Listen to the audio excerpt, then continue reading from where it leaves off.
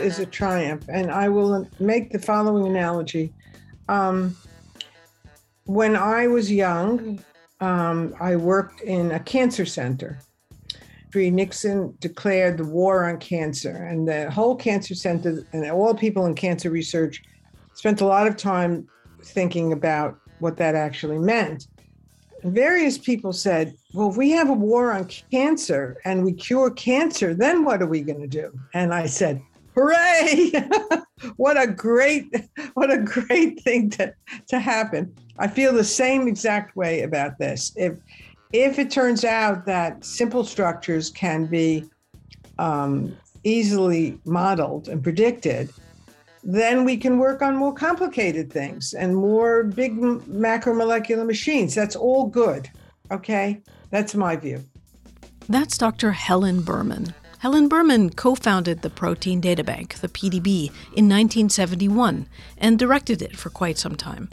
The PDB is a database that is home to over 180,000 protein structures that have been resolved experimentally. There are many more proteins than these, but proteins are quite hard to pin down.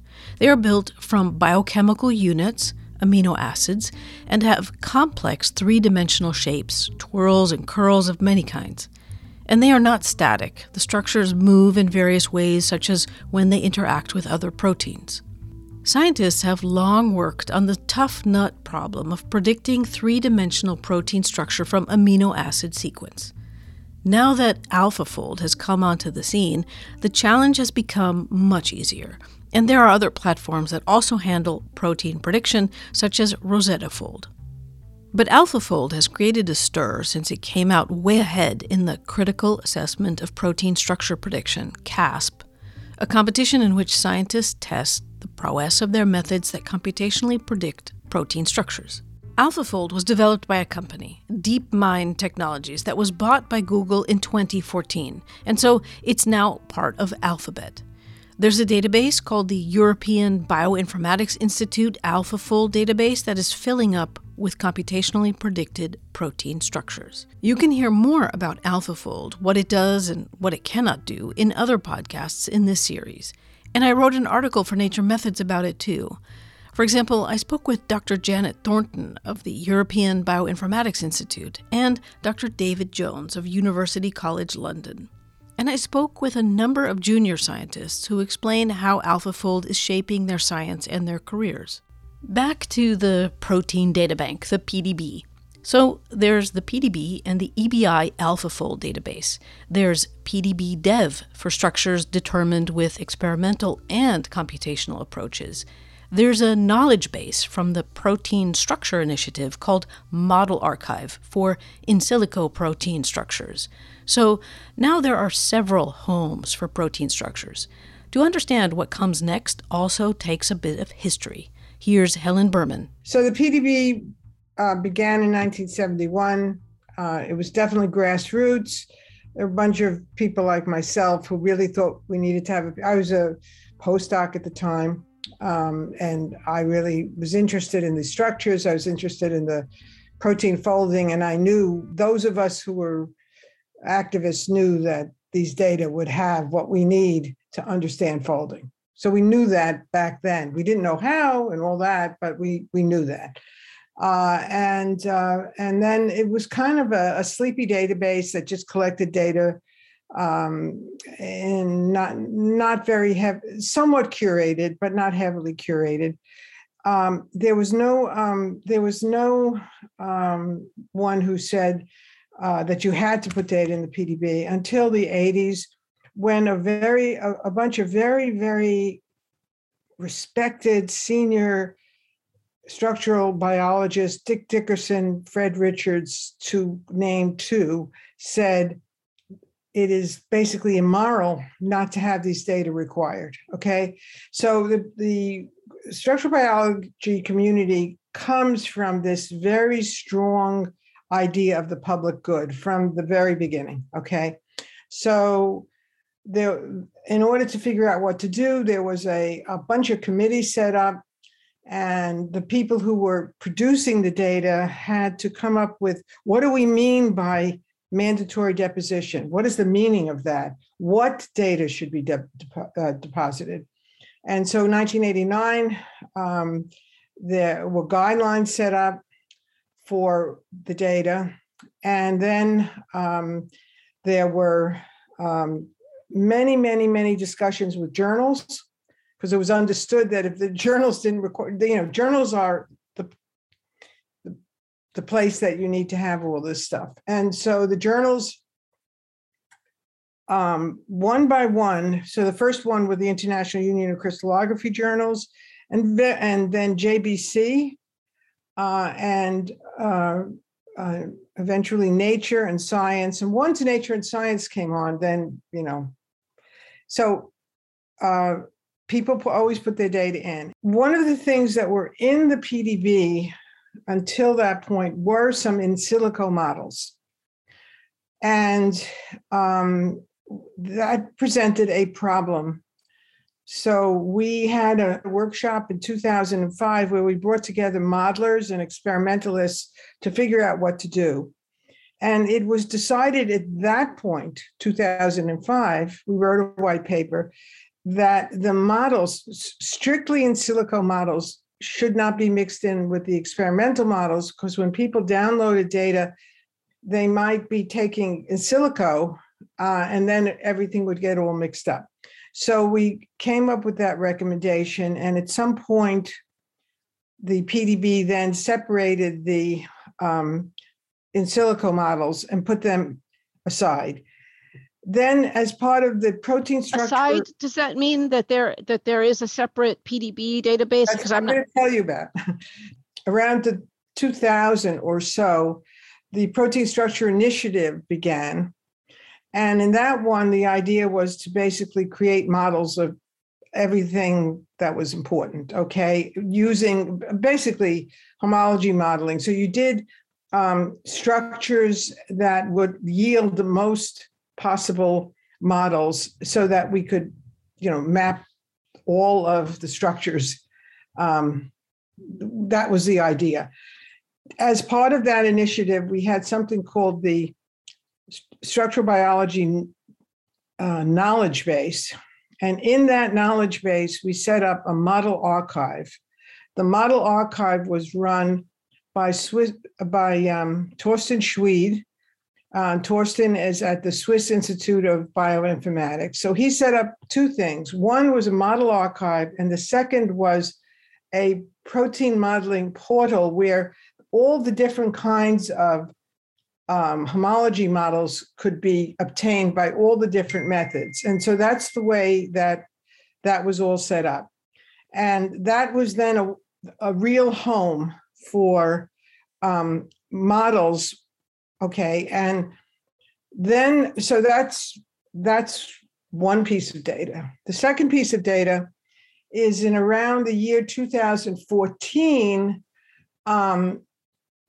we began to realize that there were a lot of these integrative structural models, which meant that you had a lot of data and a lot of computing. So it's a sort of hybrid way of doing structures. So we began a project to figure out how to manage integrative models.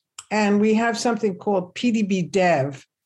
So in PDB Dev, we have these models that are sort of a hybrid between computational and experimental. The idea then is that eventually this would be part of the PDB. Now, when AlphaFold came about, those models are strictly in silico. So right now, there's multiple discussions, and I really don't want to go into all the details because there's multiple discussions about what is the right way to handle these in silico, these AlphaFold, and then this Rosetta Fold. They're going to be more and more. So there are discussions going on among the people who know the subject matter well. Okay. I mean, is there just, from a naive standpoint, is it important to have these discussions for you all, to have them, because scientists who are not, structural biologists need to kind of know where to go to get what and what they're going to get when they download. And that's why we have to figure out the right way, because AlphaFold would never, ever have succeeded, ever, if the models had been improperly mixed with the experimental, because AlphaFold depends on having well-curated experimental data, okay? And if you don't have well-curated data, well-curated experimental data, then you don't have something to train with.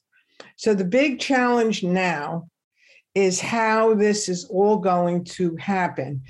Various people have come up with solutions. The solutions are all in the making.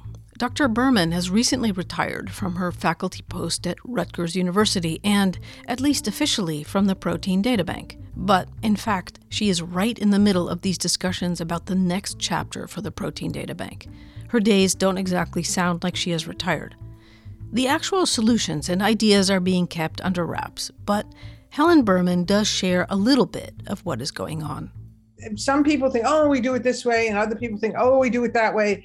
And there's a lot of this. I'm involved in these discussions, okay? And it's daily wow. Discussions about what is the right way. So those of us who come from the J.D. Bernal public good point of view, which came in the 30s, take this really seriously, okay? You do not want to do something to mess up.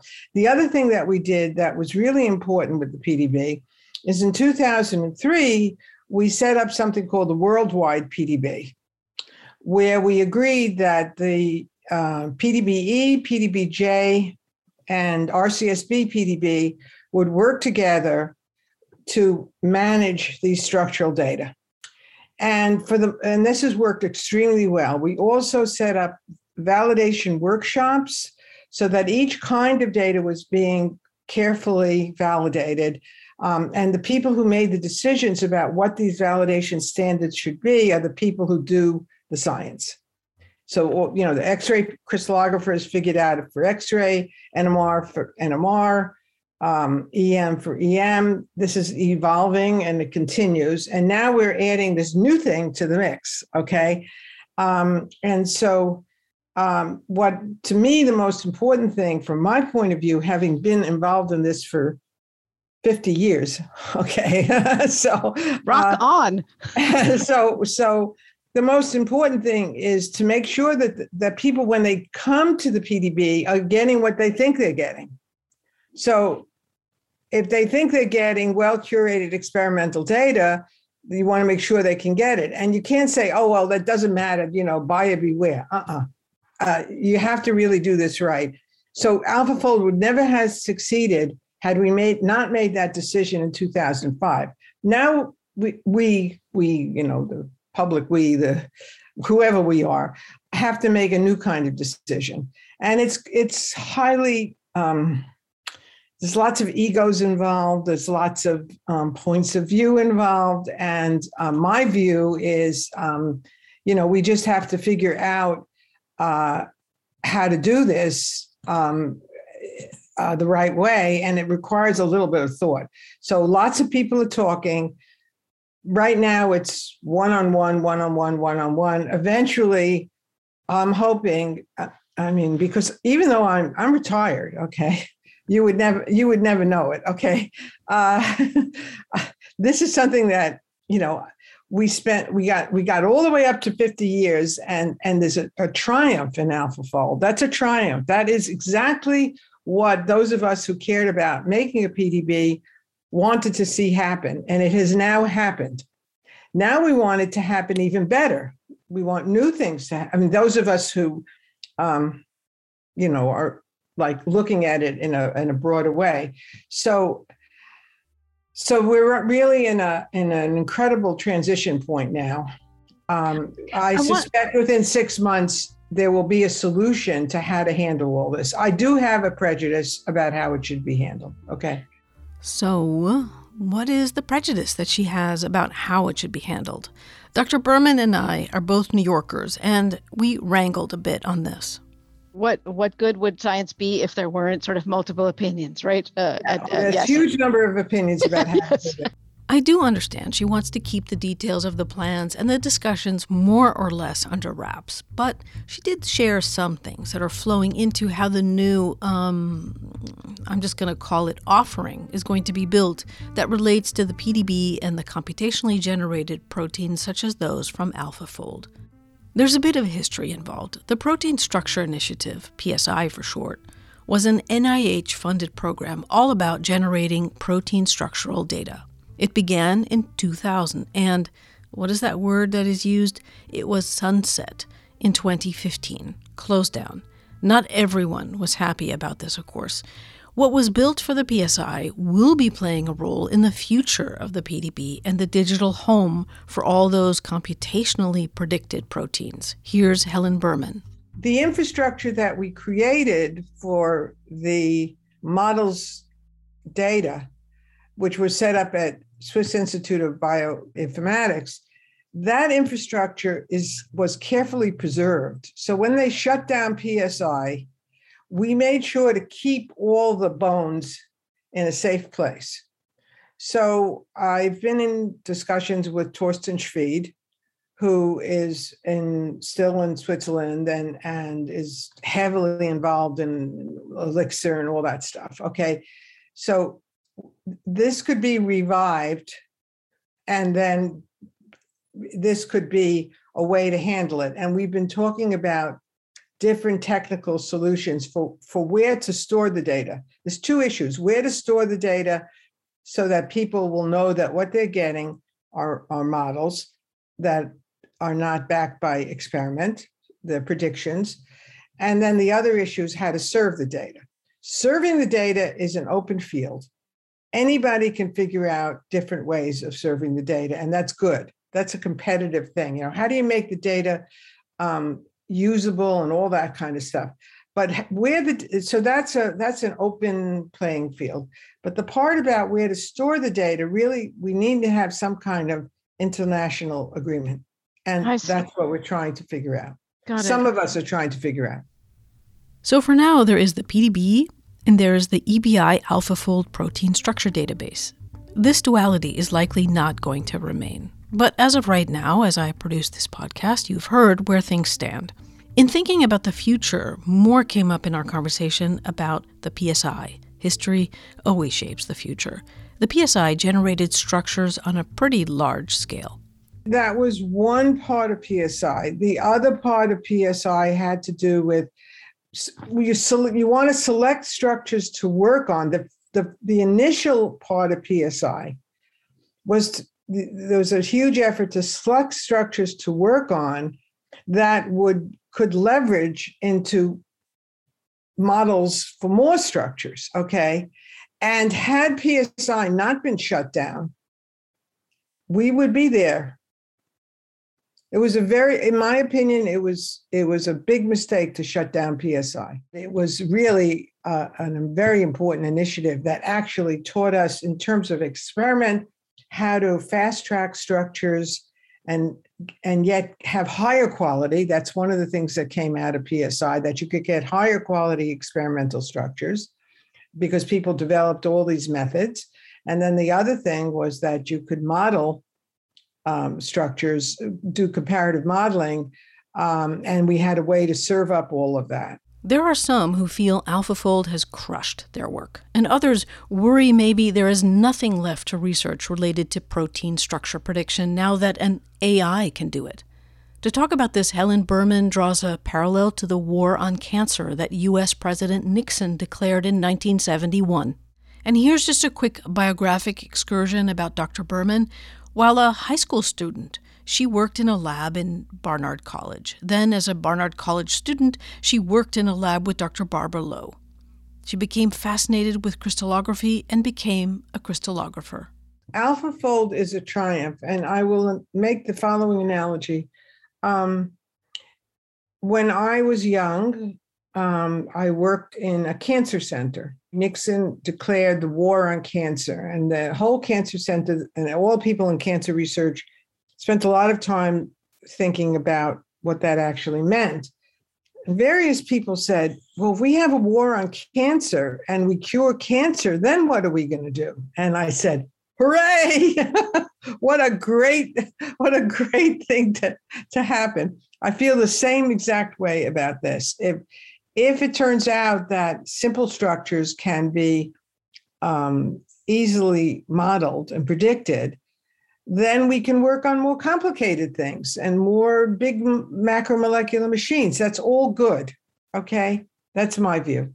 The PDB is open and always has been, and quite a number of people download it in its entirety. The PDB is completely open. People download it all the time. The pharmaceutical companies download regularly because they don't want anyone to know what they're doing. So they don't do web searches. So some, I don't know, every week, every month, I don't know anymore what it is, download the whole archive, the whole thing. And then they put it into behind their own firewall and do whatever they're going to do with it. And that's what the PDB is for.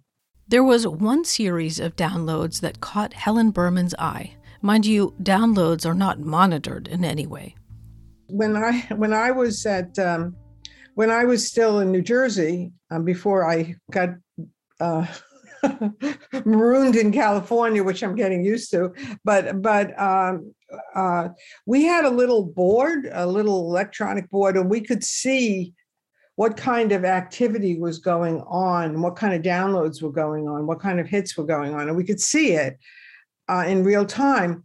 And I saw that there was something massive going on around the world. There was something in London, there was something in New York, there was something in San Francisco, and I kept saying to people, shouldn't we find out who's doing all of this? I said, this can't be normal structural biology. This is something else. And I said, somebody thinks they're going to make money on this. I remember saying that, and people said, oh, come on, it's just, I said, well, why are all these people downloading all this stuff so much? You could see big downloads, but we never discouraged that because it's my view that that's what it was for. If you have an open database, then you're going to have people use it. And if you don't have people use it, then why have it? We have about 2.5 million coordinate downloads per day. Okay. That's what we have. It's a huge usage. Data, I'm talking about whole coordinate sets. Okay. 2.3, 2.5, something like that. Wow. That's incredible. And that's a global, obviously. That's not just it's global. And the WWPDB keeps all those stats. We try to keep up with them. It's hard to do. Okay. We have to be careful. We do not want and should not know who's doing what. I don't care. It's supposed to be for knowledge. So, and if somebody, I remember it saying when people would say, are we allowed to do X, Y, and Z? And I would say, and it would be a commercial person, I'd say, if somebody can figure out how to make money and do a better job than us, well, that's fine. Then it means they're making a better product. So that's okay. So that's that really was great. my point of view. Remember, I'm a 60s person. I have a certain point of view about things, and that's what I believe. Being able to predict structure from sequence is something Helen Berman has long thought was going to be an enabler for the field. As a graduate student in 1967, I wrote something in which I said, that's what we needed a PDB for precisely this, to be able to predict structure from sequence. Okay. That's why we needed a PDB. And that was what I wrote in this thing for my PhD qualifier. And I didn't get it out of my own head. I had visited MIT. I had met Cyrus Leventhal. I saw what was potentially possible. And it seemed to me that this is what we should be doing. So, but the only way we could do it is if we had data. The PDB is a core part of Helen Berman's biography as she and others think about the next step in the PDB's development. Now that systems like AlphaFold exist, it's interesting to remember that the PDB was initiated by a group of students and postdoctoral fellows. But remember, the PDB was started by postdocs and trainees and graduate students. That's who was agitating for it way back. I wasn't the only, there were a few of us back then. In the 60s, we were very young. We talked a lot. We were so excited by looking at the structures, and we thought, what can we do with all this? And I remember we had these meetings, and we wrote petitions, and we did all kinds of things to see if we could get the data out there. We were the ones, it was the kids who did it, and then we had to convince this elderly guy, the 40-year-old guy. We knew that somebody important had to make it happen, that we couldn't make it happen, but we had to convince him to do it. And we did. But it was all the people, the initial people involved were all very young. The people who were involved, among the many people, but it was Gerson Cohn, unfortunately, passed away. Edgar Meyer passed away. Myself were people who were very active and collaborated, and we had to do it all by snail mail. There was no email.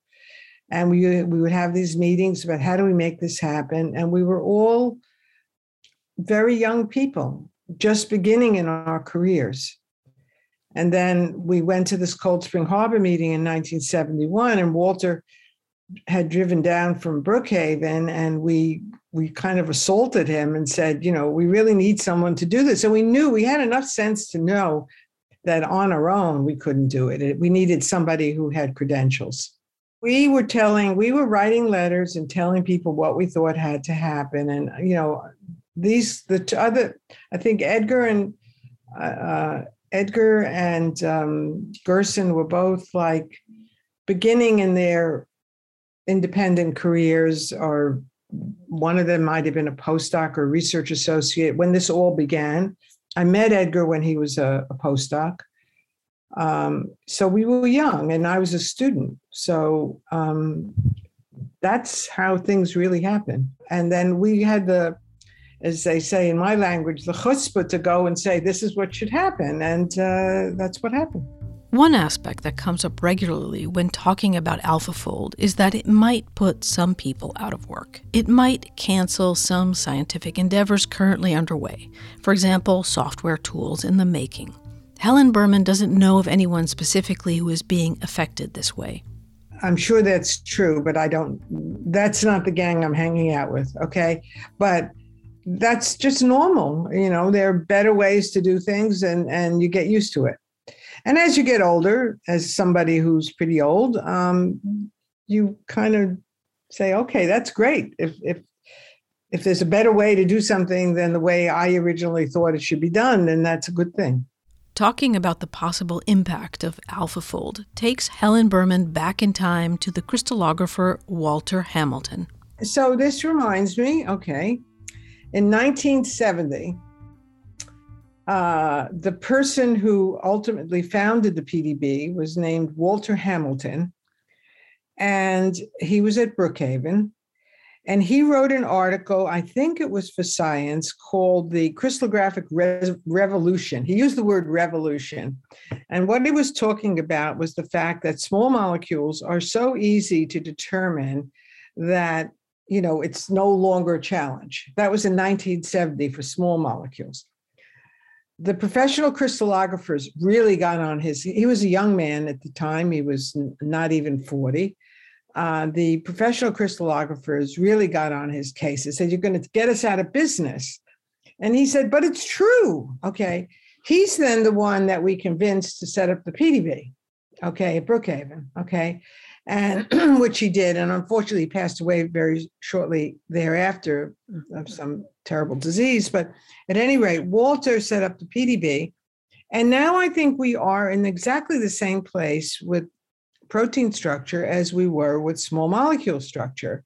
And I think that's okay, because there's so many challenges, structural challenges, and everything we learned about how you do structures rapidly and all that stuff will just inform what happens next. So I don't see this as a negative thing at all. I just see you can get rid of the easy stuff and now everybody wants to, at least most of us want to work on challenges. Okay. So there'll be new challenges. That's how I see it. There's a huge amount to do. And you just have to take the long view. Maybe those of us who are older can take a longer view. Big projects, especially ones that involve data sharing, can be quite challenging. One of them is called Elixir. It's a pan-European organization to enable sharing of data and software in the life sciences across country boundaries. It was put in motion by Dr. Janet Thornton, the former director of the European Bioinformatics Institute. There is a separate podcast with Dr. Thornton and Dr. David Jones of University College London about AlphaFold, and they talk a little about Elixir as well. Here's Helen Berman. Ultimately, Elixir is a model for how one should handle all this different kinds of data repositories and knowledge bases. It's in my opinion, it's brilliant. And I think the US should have modeled how they handle things that way, but they didn't. We didn't. So that's too bad. And I think she handled it brilliantly. Now that AlphaFold and other systems such as RosettaFold are here, what's next? I have produced other podcasts in which I chat with junior scientists about their views on this. Huge challenges and unanswered questions await in structural biology. AlphaFold has not solved all the challenges that proteins present scientists with. Without question, there are these huge challenges, which in a way, because there's going to be more time, there's going to be more creativity. I think it's a great thing. Okay, people will know, okay, if I have a structure that's a small domain, I can probably predict it. And I don't have to worry about that. So now I can worry about the bigger things. But there's still lots of challenges having to do with protein-protein interactions, protein-ligand interactions, very, very large structures, multi-domain structures, multi-state structures. There's all kinds of stuff that we need to face. In her lifetime, Dr. Berman has seen the possibilities of solving protein structure and predicting structure change radically. I was trained as a small molecule crystallographer. It's basically anything. It could be an amino acid or it could be a drug. So, when I was trained, those structures were very difficult to do. And they're done in a different way than we do protein structures. And they were very challenging. So, for my PhD thesis, I had 5 such structures, and they were challenging because they just were, because you had no idea what you were going to find, and there were various indicators to let you know when you had found the right answer. But by the time now, the structures that took me, maybe 6 months to a year each, probably can be done in 5 minutes now. Walter Hamilton, the crystallographer who pioneered the PDB, titled his paper in Science in 1970, "The Revolution in Crystallography." Automation and computers, he wrote, have made X-ray structure determination a routine laboratory tool. As you heard from Helen Berman, the X-ray crystallographers got on his case for saying this, how routine the technique was becoming to analyze a complex chemical problem in a reasonable amount of time. So his background, he was a small molecule crystallographer, and people called him the crystallographer's crystallographer. He was trained at Caltech and at Oxford. He was a small town boy from Oklahoma. And he was full of energy and had lots of ideas. And the last thing he was working on before he died was amino acid structures using neutron diffraction in order to define precisely the positions of the hydrogens and all that, which is still an issue. Okay, so that's what he was working on. AlphaFold has changed the landscape of protein structure prediction, and it will likely continue to change it. Yeah, I don't see any downside to what happened. Okay, I just don't. The only thing that has to be worked out is how best to collect the data and serve the data so that we don't ruin the tradition that we have with the PDB, which is be open, be collaborative, cooperative, fight it out behind the scenes, and then have a united front. And that's what we did with the WW. Very important. That was Conversations with Scientists. Today's guest was Dr. Helen Berman, former researcher at Rutgers University, former director of the Protein Data Bank, and current co-architect of the next phase of the Protein Data Bank. And I just wanted to add, because there's confusion about these things sometimes, Rutgers University or the Protein Data Bank did not pay to be in this podcast. This is independent journalism produced by me in my living room. I'm Vivian Marks. Thanks for listening.